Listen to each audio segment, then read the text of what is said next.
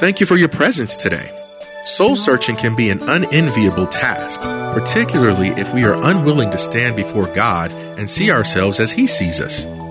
Are we truly living for Christ? Are we bearing witness of true salvation? Or are we just going through the motions without fruit that bears true conversion? Are we dealing with our spiritual deficiencies? Are we confessing and repenting of our sins and depending on God to strengthen us? Listen with Bible, pen, and paper handy as Pastor Rander imparts wisdom to us today. So if you have your Bibles, turn with us to the book of Ephesians, chapter 2, verses 8 and 9. Ephesians 2, 8 and 9. Now keep your Bibles open because we're going to be referencing a number of scriptures. You really want to take notes on this message because this message is going to build up your spiritual life. It's going to build up your children. It's going to build up your families. Matter of fact, I got more message than you got time. Ephesians chapter 2, verses 8 and 9. The title of this message is A Soul-Searching Evaluation for Families. A soul-searching evaluation for marriage and families. Part 1. The family is under fierce attack by Satan. Family is being attacked by demons. And even this world's system is assaulting the family unit.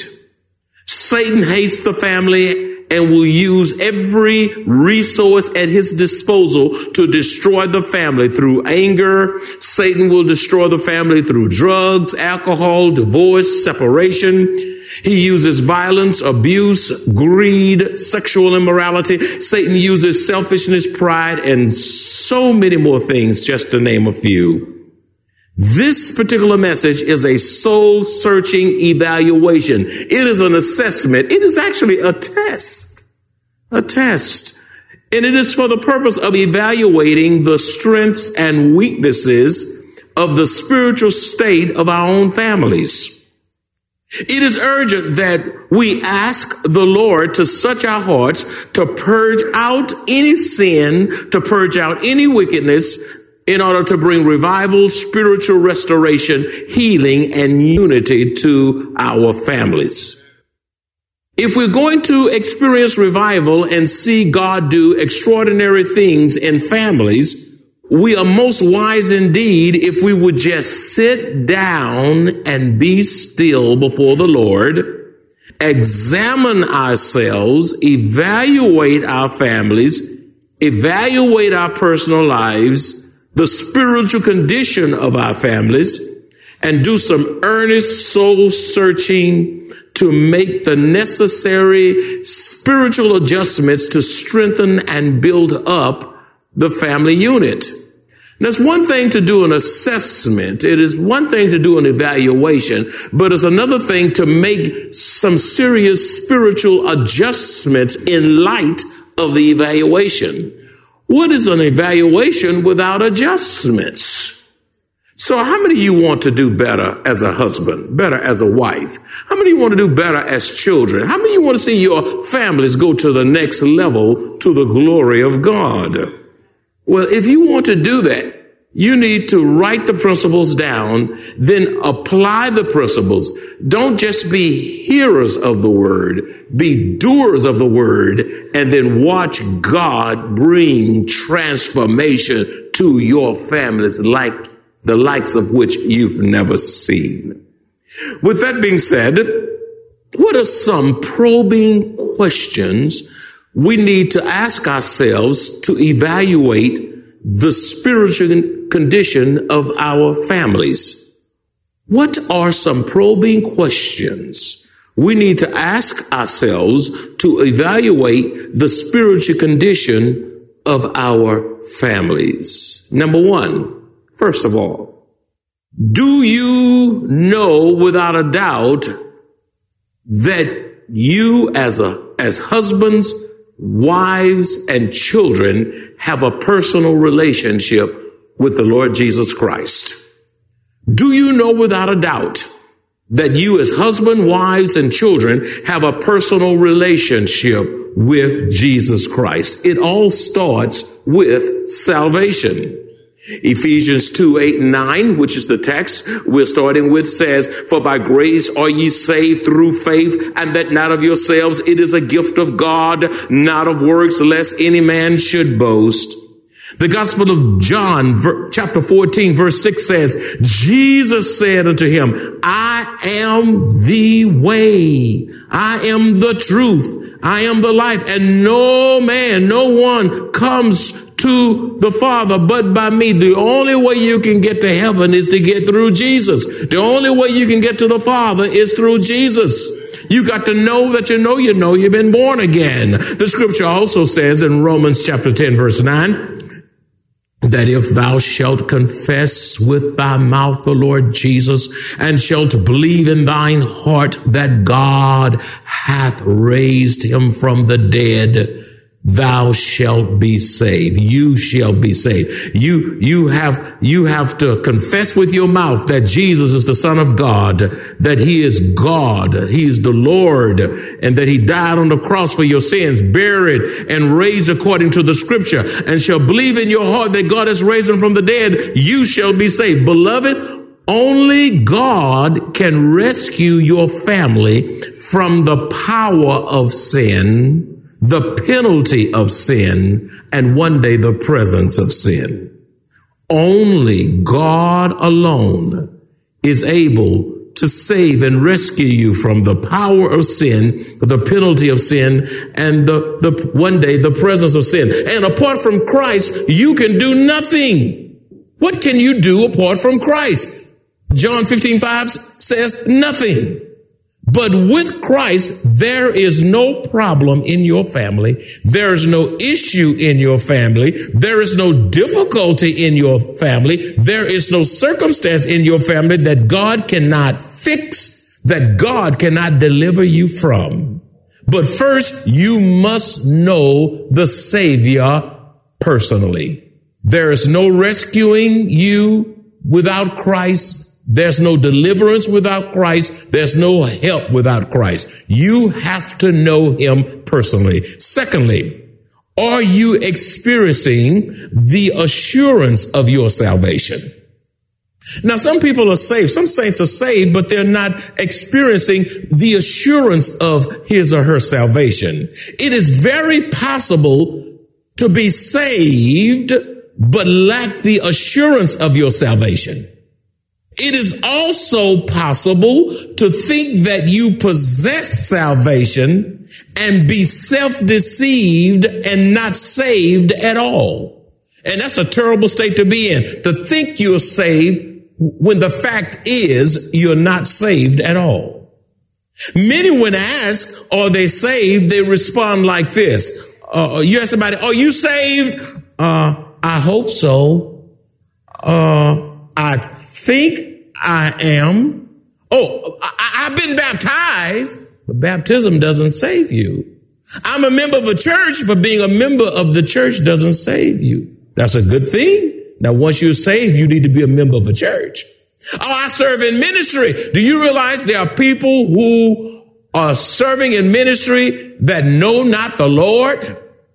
You cannot get to heaven through works salvation. You don't work to be saved. You work because you are saved. So you got to first have an intimate personal relationship with the Lord Jesus Christ. And because of that relationship, you bear fruits of that salvation, fruits of righteousness. Because of being born again, you serve the King of glory, the Lord Jesus Christ. Beloved, these kinds of answers does not give you the assurance of your salvation.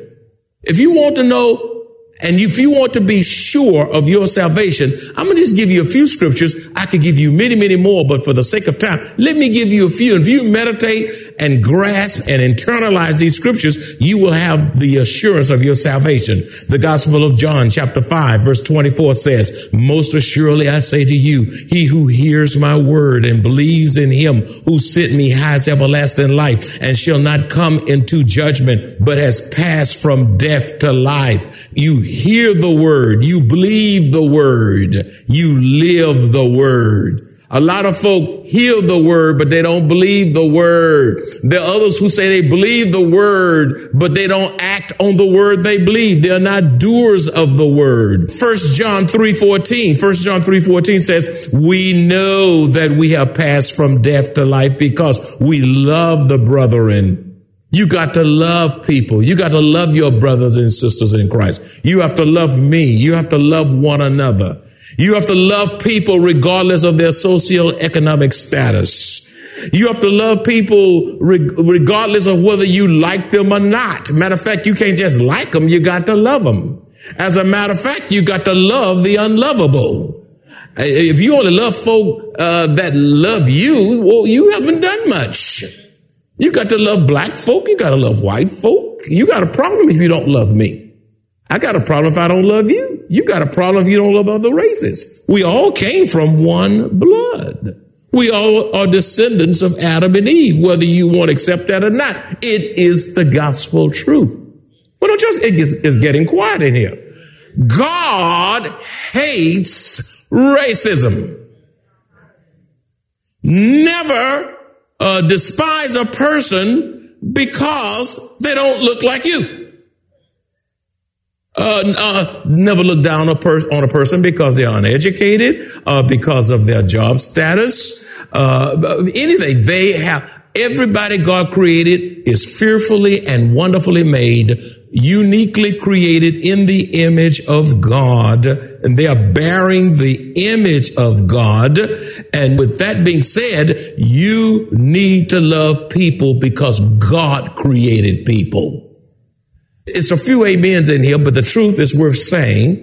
And I'm going to keep, I might stay on that point the rest of the sermon until you really get it, because some of y'all struggle because there's so much racism in America, racism in the world. And then if there's racism in the church, then what hope has the world?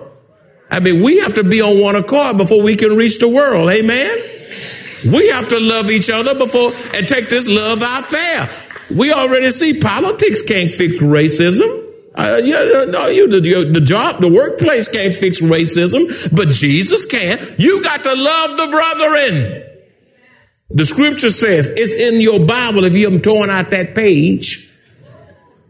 He who does not love his brother abides in death. That's the Bible.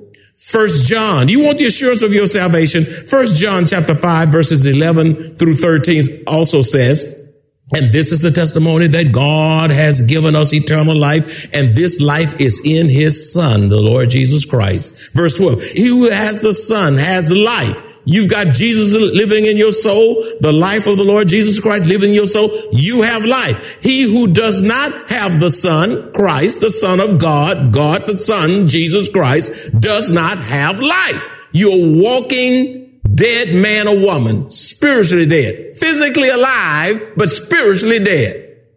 Physically alive, but on your way to hell. You may be cute, but you're on your way to hell. You may have money and a nice car, but you're on your way to hell. Live in a nice community, the nicest of home, have nice real estate, nice assets and retirement. But if you know not the Lord, you going to hell, and you're going to leave everything you got right here. My Bible tells me, verse 12 here, he who has the Son has life. He who does not have the Son does not have life. What kind of life? Eternal life. Everlasting life. You have the life of God living in the soul. Verse 13. These things I have written in this book to you who believe in the name of the Son of God, that you may know from this book and have eternal life, and that you may continue to believe in the name of the Son of God. You can't believe God today and not believe him tomorrow. You got to keep on believing. When you're going through difficult hardships, times, struggles, injustice, betrayal, keep on believing. If you don't have God, who else can you put your hope in? Where do I go? When the storms of life are raging, who do I turn to when nobody wants to listen? Who do I lean on when there's no foundation stable? I tell you what I do. I'm going to the rock. I know he's able. I'm going to the rock of ages, cleft in me. The Lord, let me hide thyself in thee. Why? Because he is the anchor of our hope. My friends, without possessing assurance of salvation, you will not live the victorious Christian life. I reiterate, without possessing assurance of your salvation, you will not live the victorious Christian life. Instead, you will waver, you will be unstable, you will have doubts if you're not sure about your salvation, you will not make spiritual progress if you're not sure about your salvation, you will not be able to minister to your family, minister to the church, in the workplace, and to those who cross your path if you don't have the certainty of your assurance of your salvation. Number 3 in this test. I hope you are making 100 by now. Number 3, is your family growing in Christ? Is your family growing in Christ? 2 Peter chapter 3 verse 18 says, but grow in the grace and knowledge of our Lord and Savior, Jesus Christ. God expects us to grow spiritually. Just like you're growing physically, you don't stay in a spiritual babyhood and you're a 6-month-old size unless something is genetically wrong. And you 40 years old, you normal children grow, and we ought to be growing spiritually. The Bible commands us to grow. Some of you fight spiritual growth. That's why you struggle to get to church. That's why one drop of rain and people seeing floods. The wind blows a little bit and they see tornadoes. And yet they go to work in time to have coffee through all kinds of inclement weather. That's when you want to grow. Now, we had a concert in here this morning with one of the Christian celebrities who can really sing. We have a line all the way out to 1604 because people love their music. And they love to jump and holler and move and scream. But when it comes to the preaching of the word, some of you get your best sleep in the house of God. And then you have the audacity to lie in church and say, I'm praying. You're not praying, you sleep. You sleep. Grow. I mean, some people preaching make them sleepy. Whereas preaching gets me on the edge of my seat. You say I'm so sleepy in church, it's because you don't go to bed. Stop, cut the television off, get off the internet, get off the cell phone, stop busying yourself, go to sleep so you can worship God, stay up and hear the word, and the word will refresh you. Ephesians chapter 4 verses 14 and 15 also says, then we will no longer be immature. You know why some church fight and have a lot of arguments? It's because they're immature. And the more immature the church, the more quarrels they're going to have, the more fights. Now, every church will have problems, but when you have the word saturating the church, you will have fewer problems. And those without the word have a mountain of problems. You see, then we will no longer be immature like children. This is my seat, my parking lot. I led that song. She sang in my song. La, la, la, la, la, la. Oh, come on and grow up. When you're going to grow up, we won't, listen, when you're in the word, we won't be tossed and blown about by every wind of new teaching. You see, be leery, be hesitant to receive new teaching. Somebody say, I got a new word. No new word. Same old book. Same old book. I got a new word. No. It's an old revelation given from God through the Holy Ghost. That's right. I got a new word from this book. I got a new revelation. The Lord told me to tell you. I don't need a second or third party. If God wants me to know something, I can get it straight from heaven through this one book. Do I have a witness here? I don't need you to tell me what God told you that God said to somebody else that said to somebody else. God, listen, God's word is enough. We won't be tossed and blown about by every wind of new teaching. We will be influenced when people try to look. We will not be influenced when people try to trick us with clever lies, sounding like the truth. Instead, we will speak the truth in love. Now, some of you speak the truth, but you're nasty with it. I mean, you just said something that someone needed to hear, but they couldn't receive it because you were so ugly with the truth.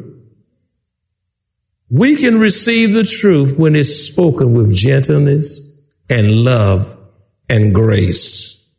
And you can't do that till you're growing up. Listen, why don't you shut up and sit down? No, you don't tell somebody, won't you shut up and sit down? That's not nice. Why don't you be a little more reserved? And have you ever thought about being a good listener? And do you realize you learn more when you do more listening than talking? Why don't you try that? You'll find out it really works. Now, you see, I've said the same thing, but I didn't kill the person's spirit. Some of you killed the spirit. You told the truth, but the person's paralyzed. Ooh. You killed them. You killed them. They no good. They out. 1, 2, 3, out.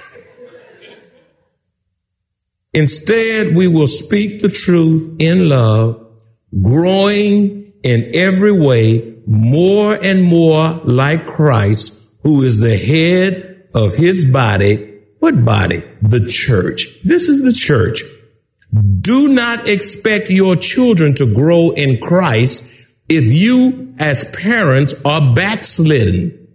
See, backslidden parents can't help the children grow. Now, if you're not attending church, you're not in Sunday school, you're not in one ministry, you don't give sacrificially to the Lord, you're backslidden.